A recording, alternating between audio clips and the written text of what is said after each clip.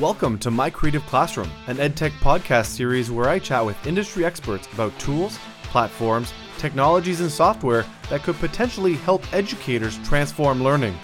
My goal is to provide you with information about these tools that can help you make a decision on how you can use them. I will be providing an honest opinion on the tools we talk about, from where to start, what it can be used for, and so much more. My name is Brian Willett, and welcome to My Creative Classroom. On today's episode, I'm joined by Matt Murphy, an educational designer with Zorbit's Math Adventure, which is a blended learning platform where math is not an obstacle. This math-first game is set in a fictitious space world where students explore worlds in order to use math as a tool to solve problems. We discuss how this platform focuses on supporting teachers not only through their informative teacher and district dashboard, but through a curated teacher activities library that allows any user to experience the true blended learning model of digital and hands-on. Matt and I discuss the various layers that make up the experience that Zorbits has to offer, and how the focus is on personalized learning for the students, and how as a company their focus is on making math awesome. Stick around to hear how we go from chocolate-covered broccoli, gumbo, and even onions. This is My Creative Classroom. Ladies and gentlemen, welcome to My Creative Classroom. I am so excited. Today on the show, we have Matt Murphy from Zorbit's Math Adventure. Matt, thank you so much for joining me on the show. Thanks, Brian, for having me. So Matt, this is going to be a great conversation here. Zorbit's Math Adventure is one of the topics that everyone's looking for, which is online learning or an app-based mathematical learning. But before we dive into that, Matt, tell us a little bit about yourself, your background, what your role is with Zorbits, and then what is Zorbits? Sure. Yeah. Well, like I said, my name is Matt Murphy. I'm coming at you from St. John's, Newfoundland, which is the base of operations for Zorbit's Math Adventure. I'm a former teacher. I used to teach in the math and physics classrooms, as well as music. Taught everything from kindergarten up to grade 12. Um, Now I've spent about the past 8 years in education technology in various different capacities, and I've been at Zorbit's Math Adventure as an educational designer for the past 2 years. In this time at Zorbits, because we're a relatively small company, everybody kind of does everything. We're a very highly cross-functional team. So when people ask me like, what's my role? I often ask people, well, what do you think it is? And when we figure it out, certainly let me know. But in a nutshell, as an educational designer, I help out with some of the resources that we create and design. I work very closely with my colleagues in marketing, and as well as customer success to make sure that we have effective resources for teachers, for classrooms. I work with the professional development side of things, so we offer a lot of live webinars and orientation sessions that I'm heavily involved in. We help out with some of the game design aspects. Like I said, we really do everything. We support the sales cycle, the marketing side of things, just about anything that's customer facing or teacher facing. I've got one finger or another in the pie. It seems like you have a lot on your plate, but it's great to see that all those departments work together and collaborate on creating this product. So tell us a little bit about Zorbit's Math Adventure, and it turns out it's not Zorbits is a person or a character. So tell us a little bit about Zorbit's Math Adventure and who is Zorbits? So Zorbit is he's a space cadet from the Space Academy inside the Zorbit's Math Adventure learning game. And when people first meet Zorbit, they always say, that's a really interesting math game you have there. And we always very graciously say, thank you very much, but there's more to the picture than meets the eye at first glance. So Zorbit, I often refer to him as our prima donna. He's the star of the show. He gets all of the attention. The game is very flashy and very fancy, but there's more to the opera than the soloist that makes it an enriching experience. So Zorbit's Math Adventure, more holistically, is a blended learning platform. It's a suite of digital and hands-on resources and tools that aim to support the entire teaching and learning process. So we do have that digital piece, that Zorbit's Math Adventure game that kids play, and they have a great time developing their conceptual understanding of various math concepts through the way that we employ a math first game design. But at the same time, we are also collecting curriculum aligned performance data and delivering that to the teacher.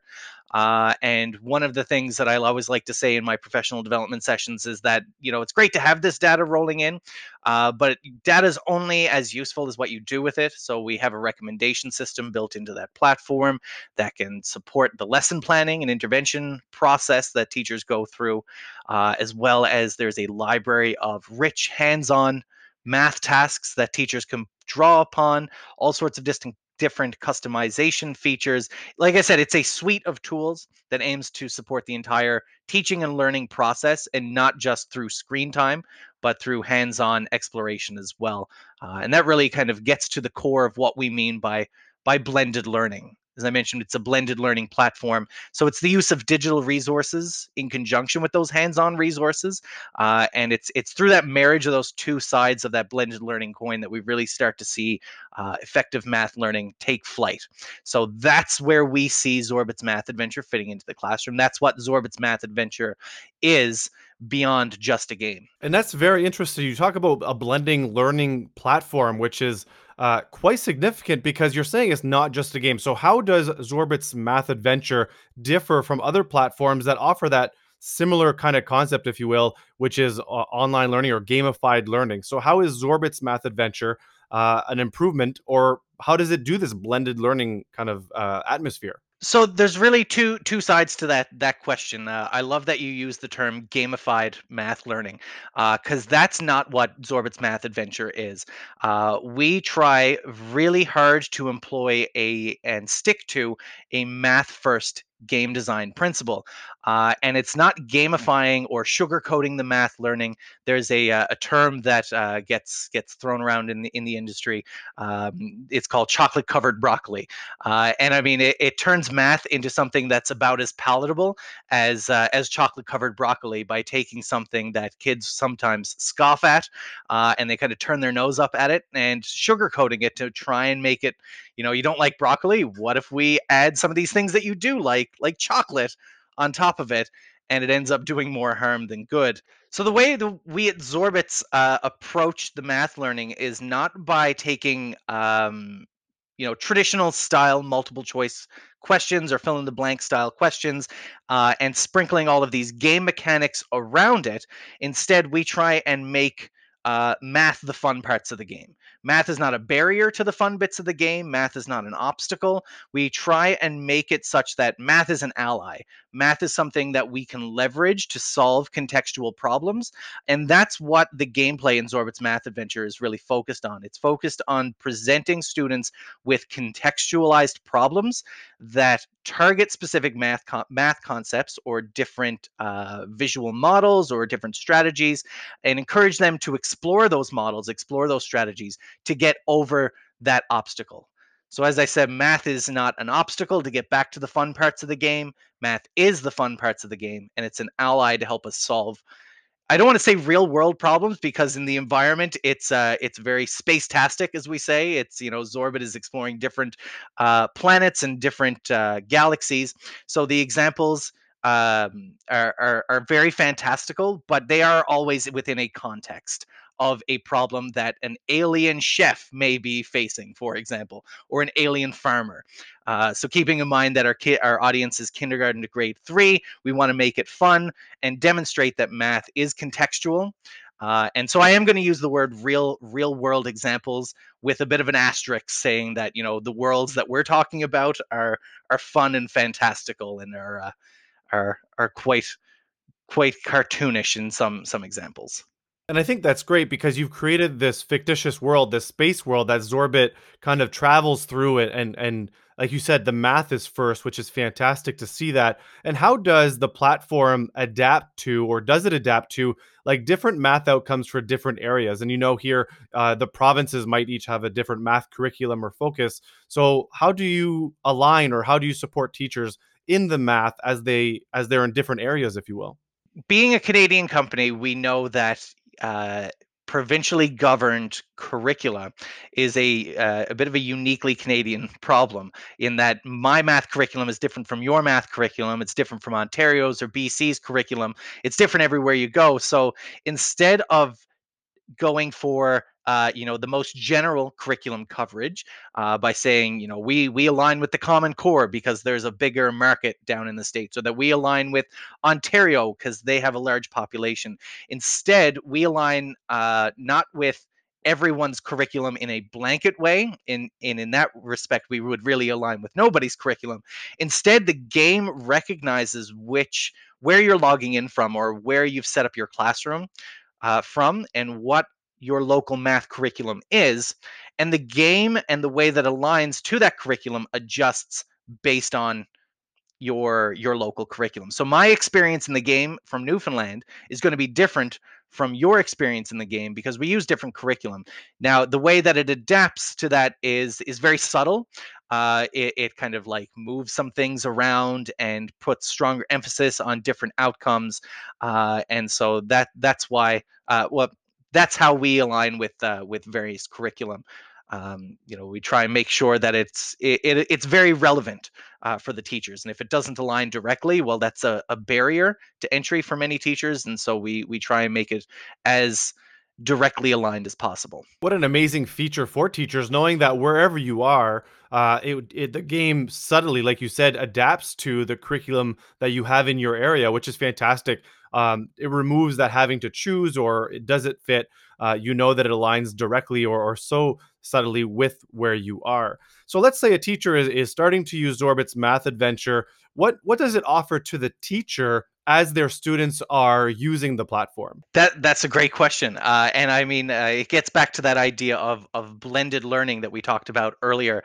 As students are engaged with the digital resource, there's a lot of formative assessment data that's being collected in real time, and based on the way that it's aligned with the local curriculum, that data is also curriculum aligned. So it supports teachers with their formative as well as their summative assessments. So when it comes report card season, and they want to go through and see where Charlie is really strong and where Charlie could use some extra support and what his next steps are.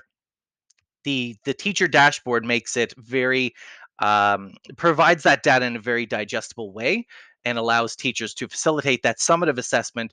But more importantly, it also comes in real time. So when we think about the idea of intervention, it gives teachers that real time performance data that allows them to adjust and respond to student needs. One of the things that the teacher dashboard does really effectively is it provides that formative assessment data, but more importantly, it provides those recommendations as to what the teachers can do about that data. So it makes recommendations out of our teachers' teaching activities library. It highlights areas of needs amongst students and across the classroom, helps identify learning gaps, and then helping teachers respond to those learning gaps by saying, here's some activities that we would recommend that I think are going to target those math concepts, that are going to help students develop their conceptual understanding of these concepts and move them along their numeracy trajectory. One of my favorite analogies, in case you haven't been able to tell already, I love analogies. One of my favorite ones for formative versus summative assessment is this idea that formative assessment is when the chef tastes the soup, right? Where summative is where the customer or the diner tastes the soup. Now, this analogy breaks down when you start to think about student learning as something that's perishable or consumable, or what happens after that summative assessment. But the idea that, when it's still in the kitchen, when we still have that formative assessment phase, it's not the act of tasting the soup that's important, it's the act of responding.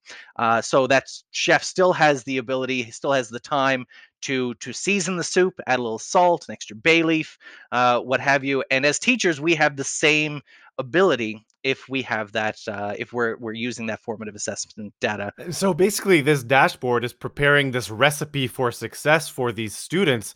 And what you're saying is Zorbit's Math Adventure, and you mentioned it earlier, which is not just screen time. And you're talking a little bit about this teacher library that your dashboard would refer to. So can you explain a little bit of what this teacher library would look like, or what is the contents here and some potential supports that it has to offer? So this teaching activities library is the one of the things that when we show people around the dashboard, around the Zorbits platform, this is where they really lean in. They're like, what's in here? What is all this stuff? Because some of the research that we've done has shown that teachers spend upwards to 12 hours a week looking for supplementary resources, worksheets or lesson plans or activities that they can bring into the classroom to help facilitate that intervention. And what we've done is we've compiled some of the best ideas that we've found from teachers and from the classroom, and compiled them all in one place. In a way where teachers can grab them at a moment's notice and rest assured that they are vetted, in that they're not just, first of all, they're not worksheets. You're not going to find a page of 75 multiplication drills in this teaching activities library. That's not where we see these activities fitting in. They're lesson plans, and they're lesson plans that are designed to keep the learning very playful, very social, very collaborative, very interactive. Many of them are designed to be very kinesthetic. And as teachers start to explore this library and see these lesson plans, they quickly realize that they are designed around those ideas, around the resources that they typically have in their classroom, and even resources that are easy to find or even replicate at home. So we see teachers using these activities as part of center-based lessons, because they're easy to get those recommendations, get 3 or 4 different activities that they can use to populate the different stations, and they're all connected to a common theme, so it makes that consolidation after the lesson a little bit easier. And they can send them home with as part of their at-home learning strategies as well. Again, these are not worksheets, so we're not really sending home homework in the traditional sense. We're sending home activities that are a great way to spend a rainy afternoon. Or if we're stuck home for any reason, these are a great way to inject a bit of math learning in a very playful, in a very kinesthetic fashion. One of my favorites is a grade 1 activity. It's called addition on a number line, and it's a very simple activity to employ, but it's kind of beautiful in its simplicity and the way that it gets students engaged with their math learning. What it is basically is you draw this huge number line on the floor with dry erase marker, not with permanent marker. We've made that mistake before, or even like painter's tape or whatever you have. A number line or a number path on the floor, and it goes from 1 to 12. And we get students to move along the number line themselves based on a dice roll. So they'll roll the dice once, and Sally will hop along. She'll roll a 4, and she'll move 4 spaces. We'll roll it again. She'll roll 3, and she'll move along 3 more spaces. And we ask her, Sally, what number are you on? She'll look down. She'll say, Oh, I'm on 7. So one of the strategies that we recommend teachers is to actually give Sally a partner as well. So whether they have snap cubes, counters, even a little whiteboard to help facilitate the addition, we can show that 4 plus 3 equals 7. And at its core, we're practicing our addition skills. We're developing some conceptual understanding around that visual model of a number line, perhaps some subitizing with the dice patterns that are being rolled. But at its core, we're focusing on practicing addition. But as I said, we're not doing it through rote drills. We're doing it in a way that's very playful. It's very kinesthetic. It's very active. It's social. It's collaborative if we're using that partnering strategy. And it's an activity that I've even played with my kids at home. We set up a number line down our hallway. And just to hear the way that they do that addition, we wrote down, I think she rolled 11 in one particular example, and she rolled a 5, and a 1. And the way that she did the addition was that she said, Well, I know 5 and 5 is 10. Just because that's a doubling strategy that she's intimately familiar with, and she says just one more than that. And then my other daughter noticed that it was one away from the end of the number line. So she said, 5 plus 1 is, I can see the 12 there, and she's one back from that. So 5 plus 1 must be 11. So regardless of which strategy the kids are using, there's multiple entry points, right? There's multiple ways for students to understand the way that addition works, that part whole relationship, the way that they use those visual models. And all of this comes out of a very simple idea of just walking on a number line. So these are the types of activities that teachers will find in the teaching activities library. They're designed to be low floor, high ceiling activities so that no matter where students are in their learning trajectories, what strategies they tend towards, what ways that they visualize these concepts, there's something interesting there for all of the students. To continue on my little rant here, because I love the resources that we put together in this teacher dashboard. One other thing that we've recently added that's really become really popular in classrooms are our Math Talk resources. So I've said a couple of times we like to keep the math learning very social and very collaborative, and these Math Talks are a way that teachers can really leverage this idea of collaborative math learning. It's Math Talks are something that at its surface seem very straightforward and very easy to implement, and in certain respects they are, but they're a lot richer than a lot of people realize at first glance. For example, we have one in there that focuses on counting dots. So we have all of these visuals of different dot patterns, and the question is very simple. We ask the students, how many dots do you see? And there's one example that I talk about a lot in professional development sessions where it's arranged into a diamond. There's 9 dots, and it's one at the top, then 2 below, then 3, then 2, then 1, all arranged into a diamond. And the answer to the question is very simple. There's 9. There's 9 dots. But it's not really that's not really the point. The point is figuring out how they saw their 9. So asking students, yes, you see 9, but how did you count them? How many different ways can you count them? And so one student may be counting them one at a time. And as a teacher, this is very illuminating in terms of the diagnostic or that formative assessment that I'm collecting. Getting back to this idea of intervention and understanding where students are. If this student is counting one at a time for everything, when they get into grade 1 or grade 2 and they start dealing with larger numbers, they're going to struggle a bit more than someone who's able to subitize or look at numbers as groups. So that person who's counting one at a time, it tells me as the teacher that I should offer some more subitizing opportunities. Encourage the student not to look at individual items within a group, but to look at a group and use spatial reasoning, for example, to figure out at a glance that there's 9 there. The student next to them may be looking at it and seeing 3 groups of 3.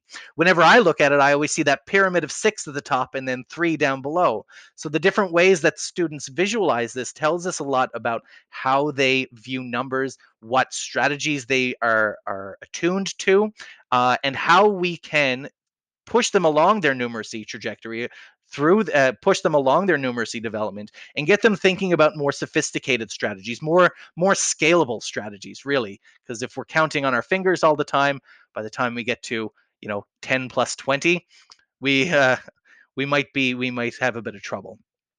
So that's I went down a couple of different rabbit holes there talking about our teaching activities library, but like I said, it's a rich resource, and once teachers kind of get in there and start poking around, they see the types of activities, it really their faces light up and say this is all in one place, and more importantly, it shows them what these types of activities can be, and we start to see light bulbs going off. It's like, oh, now I know what I can really do with this activity that I've been doing, how I can take that to the next level, and just by asking a few questions or offering some more student agency in those approaches. And it's fascinating to hear everything that Zorbit's Math Adventure has to offer. And to steal a page out of your analogy book, it's almost like you're an onion. There's so many layers to this. As you keep peeling back, there's more and more. And it's almost, I kind of want to take it back a little bit just so our listeners kind of get the whole picture of the onion. So Zorbit's Math Adventure, it's an app or it's a web-based program? Kind of walk us through here these layers if you were to start off with, obviously, the software part of it. Is it an app? Is it web-based? And then from there, so then next you have the teacher dashboard and so on. So give us a little bit of overview, if you will, of the general onion, so that our listeners can really kind of dive in through the process and then dig in. Absolutely, and I really love that analogy, because when we think about onions, we think of all these layers, but then, just to take a step back, all of those layers make the onion, right? It's probably not the most fragrantly pleasing, but we are a sweet, delicious onion with layers that make up a holistic learning experience. So to start at the beginning, Zorbit's Math Adventure is it is an app. It is a web-based game. Zorbit's Math Adventure, the game, is available at play.zorbitsmath.com. It's also available on iPads. So to say, is it an app? Is it a web service? It's both from that respect. But as students are playing the game, we're collecting that performance data, and all of that performance data is being sent to the teacher's dashboard. And so that's a website that teachers can log into. It's dashboard.zorbitsmath.com. And this is the teacher facing side of things. It's where they're going to get all of their game controls, their assignment features, all the ways that they can customize and personalize the in game experience for the students. But it's also that repository for intervention, formative assessment data, as well as the teaching activities library that from which we get recommendations based on the performance data that we're collecting. So that brings us back into the classroom with those hands-on resources or perhaps refined game controls. So students play the game, we collect that data. That data helps inform intervention strategies, part of which we provide some recommendations, and that helps us craft an effective lesson plan, which brings us back into the classroom. Rinse and repeat. One of the things I think I said at the beginning of this conversation was that we aim to support the entire teaching and learning process. And it's not just in the classroom, it's not just at home learning, it's the lesson planning process, the assessment process that teachers go through that we're really trying to support. In essence, we look at ourselves as a teacher resource, and not just a game. That's the student side of things, but we also have all of those other pieces that work together to create that blended learning experience for students, and to help streamline some of the things that teachers are doing for in a as part of their blended learning strategy. And that's again, it's so amazing to see all of those layers and that support, that lather, rinse, repeat cycle, if you will, that support to the teachers, not only in the sense of understanding, getting a deeper understanding of the math concepts, but also of their students and how to support them with resources, like you said earlier, that are vetted and can be relied on for the teachers, which is often the most difficult part, is finding those resources to support the continued learning and the improvement of their understanding. I do have a question about, well, cost. First thing is what is the cost for, let's say, a teacher to use in their classroom, or is it a school-based kind of software? But also from a parent's perspective, with the at-home learning, is it something that a parent could say, oh, I really want my child, to take part in Zorbit's Math Adventure, and I can use it at home without that classroom perspective? So is that even possible? So parents can sign up for a subscription for their child at home. Right now, given the current, for anyone who's listening to this after the COVID thing has gone into the history books, one of the things that we've done recently is put together a parents' home learning package, a home learning kit that provides access to the game so that their kids can play Zorbit's Math Adventure at home, as well as weekly updates to these types of hands-on activities that we would provide in the teacher dashboard. Aside from that, we do have the ability for teachers, or excuse me, for parents to subscribe on an annual basis for their kids at home. But our primary focus is in the classroom, where it's a per student annual subscription model. And the way that we look at our partnerships with schools and with districts is exactly that. It's a partnership. I don't have a definitive price tag to give you right now, but the way that we partner with districts is very different, and so as a result, our partnership agreements look very different from district to district, and this includes more than just access to the resources. We pride ourselves in becoming an extension of your math team, of a district's math team, and so we report back on a regular basis with math coaches, with district administrators, school administrators, to really dig into the data that's being collected. One thing that a lot of people don't realize is that all of this performance data that's being collected for the teachers, if there's district involvement, then there's also this admin dashboard that takes all of that performance data and rolls that up as well and gives district and school administrators insight as to how math learning is going within the school and across the district. And so part of this partnership is looking at that data and facilitating teacher level intervention. What are some of the areas where students need extra support? And the best way for us to get them that support is to make sure that teachers are well equipped with the resources and strategies to help close those gaps. So this is one of the ways that we partner with districts, is to look at that data to facilitate intervention in terms of offering various professional development opportunities, both live and on and virtual. Doing different professional development campaigns, whether it be a Twitter contest. We did something with a district in Ottawa back in the fall. We called it the Zorbit's Great Galactic Twitter Challenge.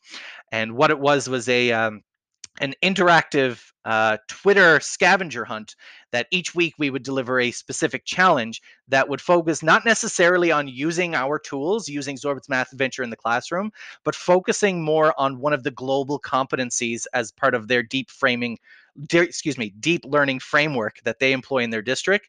And part of that is these 6 global competencies. So we created 6 challenges that target each one of those competencies. And we turned this professional learning into a 6-week online Twitter-based campaign that was a lot of fun for the teachers and for the students to participate in. It was things like design your own planet as part of the creative competency, or conduct a math talk. Whether it be one from our teaching activities library or one that you've come up with on your own. But the idea is that this idea of collaboration, the global competency of collaboration, these math talks is one of the ways that we can bring that to life. So we pose that challenge to teachers in that district as part of that strategy to help support teachers and help bring the district's own goals to life. So these are all things that we talk about when we partner with districts. How can we ensure success from a math learning perspective, and not necessarily, let's get as many people using the game as possible for as long as possible. That's never our goal. Our goal is to make sure that deep learning happens, and we do that through partnerships. So the extent to which that partnership rolls out throughout the district will impact, what the other aspects of that partnership agreement, like the financial side of things, ends up looking like. And I have to say, one of the things right now that I appreciate the most is it sounds like Zorbit's Math Adventure, the company, is really tuned into wanting to support teachers and continue the conversation with teachers and not just say, buy my product, thank you, have a nice day. But it sounds a lot like your Twitter challenges and continuing to support through professional learning. Really, I have to commend you and your fellow coworkers on this sense of wanting to create this community in this service and not just like you said, look for the number of minutes or number of hours that people are using the product. Absolutely. I mean, that's our mission, is to elevate the learning potential of every student, not to elevate our usage metrics. And we do that by, one of the equations that we live by is, success comes from confident teachers and confident learners. And if we can impact both of those variables, both of those parameters, then we're going to increase student success and, just general classroom engagement, and whatever those goals may be. Say math learning comes as a result of, at least partially, comes as a result of that confidence on both sides of the desk. And that's fantastic, especially for teachers looking for a resource. They know there's much more to this than just an app, much more than just a game. It's a blended learning experience, as we mentioned several times. So, Matt, we're at a part in the show that I like to call the Specialist Top 5. And what I'd like to ask you now are, what are top 5 ways that Zorbit's Math Adventure can help teachers transform the learning, whether it's in class or at home? All right. So when I was making this list, I took a little bit of liberties with the title just so I could, organize my thoughts and make sure that I'm focusing on the right things here. So these are my top 5 ways Zorbits makes math learning awesome. That's our mandate. Every day we go into the office. How can we make math class even more awesome? for everybody. And so number one, I would say, is providing teachers with blended learning tools and resources, and really making it clear as to what blended learning is and why we do it. It's not tech for tech's sake. It's not digital resources because people think we should have digital resources in the classroom these days. It's using digital resources to help teachers do what they're doing already, but help them do it better, to them do it in a more streamlined fashion. And one of the things that they are doing is these hands-on explorations, are these hands-on activities. So blended learning is the blend of digital and hands-on resources, but more than that, it's the intentional use of both. So one of the things that Zorbit's Math Adventure does really well is give teachers the ability to use the digital resources highly intentionally by configuring what students have access to in the game through the game controls. Right, we can zero in on specific math concepts with the assignments feature, or personalize different access to different areas of the game, so that we can differentiate instruction within our classroom just by checking a few boxes. Right, differentiation, personalized learning is something that I rarely have to convince people of the merits of, but the lesson planning, the logistics involved is often a nightmare for teachers. So digital resources have the ability to support teachers to bring this idea that in theory holds so much water, but logistically has been a challenge. It helps remove some of those logistical challenges by those digital resources do.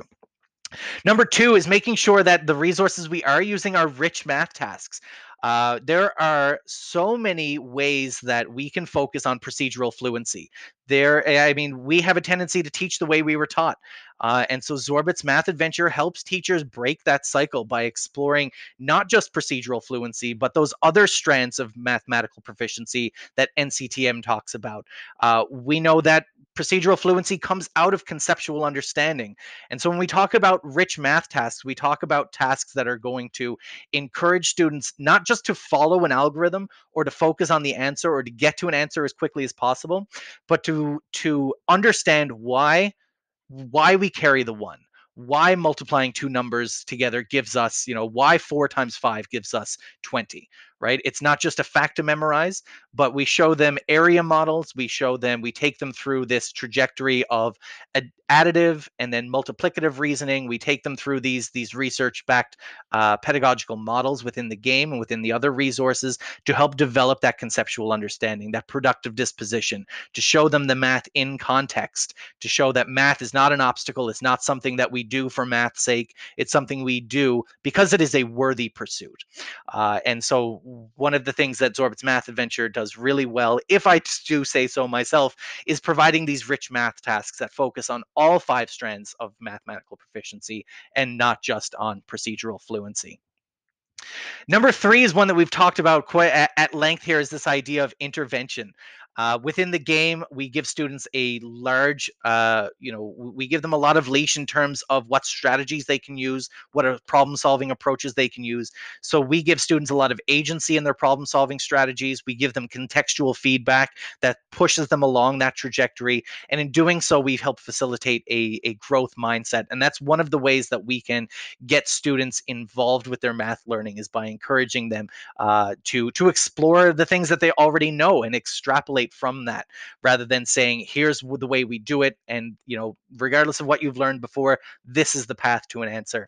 And also some of the formative and summative assessment data that comes in helps teachers respond to that in the moment and helps address learning gaps before they become too exacerbated in the classroom. So intervention is number 3, and I have like 3 exclamation points after that, because that's really what our teacher dashboard is focused on entirely. We're always answering those questions. Where are my students?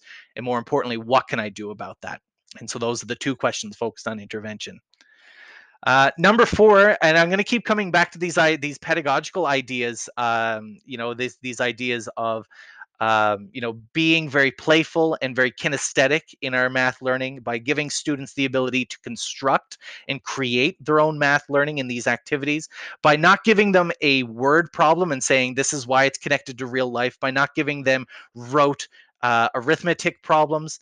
But we want them to take what they've already learned. We want to take their existing schema, their existing cognitive structure, and play with those ideas and explore them in a rigorous fashion that's going to help them build that numeracy competency and confidence as they begin to play. So, making these resources very playful, getting them to work together to solve problems, making it very social, and then the idea of collaborative learning is something that's very powerful. We are social creatures, so to think about students in their desks all day every day is something that's quickly becoming a thing of the past, and I'm very thankful for that. Zorbit's Math Adventure helps teachers who are very familiar with the traditional style of teaching, and there is a time and a place for that. I'm not going to knock rote memorization, or as I think a better word for it, automaticity, procedural fluency. I'm not going to knock that. That is definitely part of the math proficiency. It's one of those 5 strands, but as I said, procedural fluency comes out of conceptual understanding. One of the best ways for us to develop that is to work together. One of the things that I've been saying in a web series that we've been producing recently, Mathematics in the House, the theme of that whole series is we learn better when we learn together. And so that's one of our tenets that we bake into absolutely everything that we do. And then finally, number 5, making it relevant. How can we make this one seems like a no-brainer, right? We're always answering that question, sir, miss, why do I need to learn this?